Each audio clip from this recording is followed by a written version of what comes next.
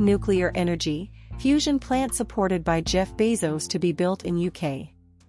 A company sponsored by Amazon's Jeff Bezos is set to erect a large-scale nuclear fusion demonstration plant in Oxfordshire.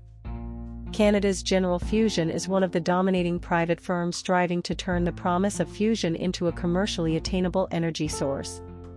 The new facility will be built at Culham, home to the UK's National Fusion Research Programme. It will be 70% the size of a commercial reactor, but it won't generate power. Following the construction of the facility at the Culham campus, General Fusion will enter into a long-term commercial lease with the UK Atomic Energy Authority. The development is said to cost around $400 million, although commercial details have not been revealed. It intends to start functioning by 2025. Fusion is the process by which the sun generates energy. Confining it here on Earth is seen as a critical step towards greener nuclear power.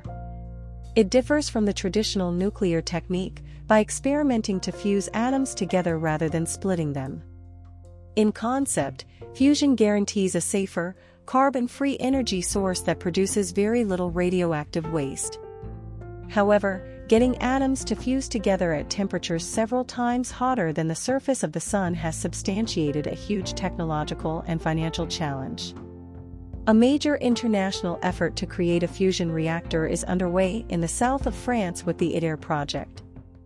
But this $20 billion project has been impeded by delays and isn't likely to be working effectively until after 2035.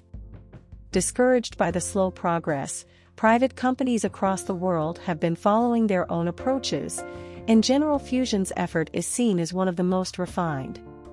Supported by Jeff Bezos for over a decade, the company raised $100 million in its last round of funding and is preparing to go back to investors for more cash to show that the firm's technology can be successfully scaled up. The company uses a strategy called Magneti's target fusion. In this process, a superheated gas called a plasma, consisting of a particular form of hydrogen, is injected into a cylinder which is surrounded by a wall of liquid metal. Hundreds of pneumatic pistons are then used to compress the plasma until the atoms fuse, generating massive amounts of heat. This heat is transferred by the liquid metal and used to boil water and make steam to drive a turbine. The company states that a key advantage of their approach is that much of the technology exists in industry already. This is a very different approach to that being taken by other fusion programs, at Culham for instance. The campus is possessed and managed by the UK Atomic Energy Authority, UKAEA, and is also the location of major fusion research efforts, the Joint European Torus, JET, and MAST upgrade.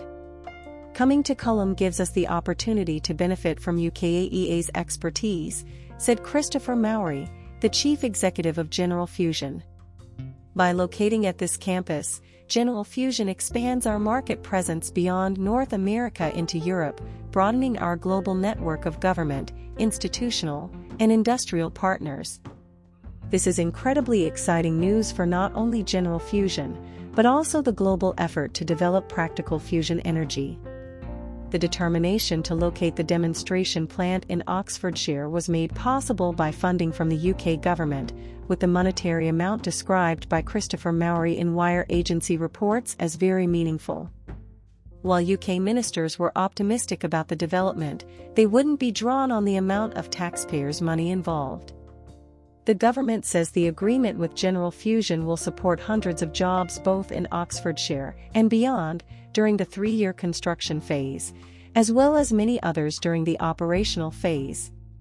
They say it will complement the government's commitment of £222 million for the UKAEA's Spherical Tokamak for Energy Production STEP program, which aims to design and build the world's first prototype fusion power plant by 2040.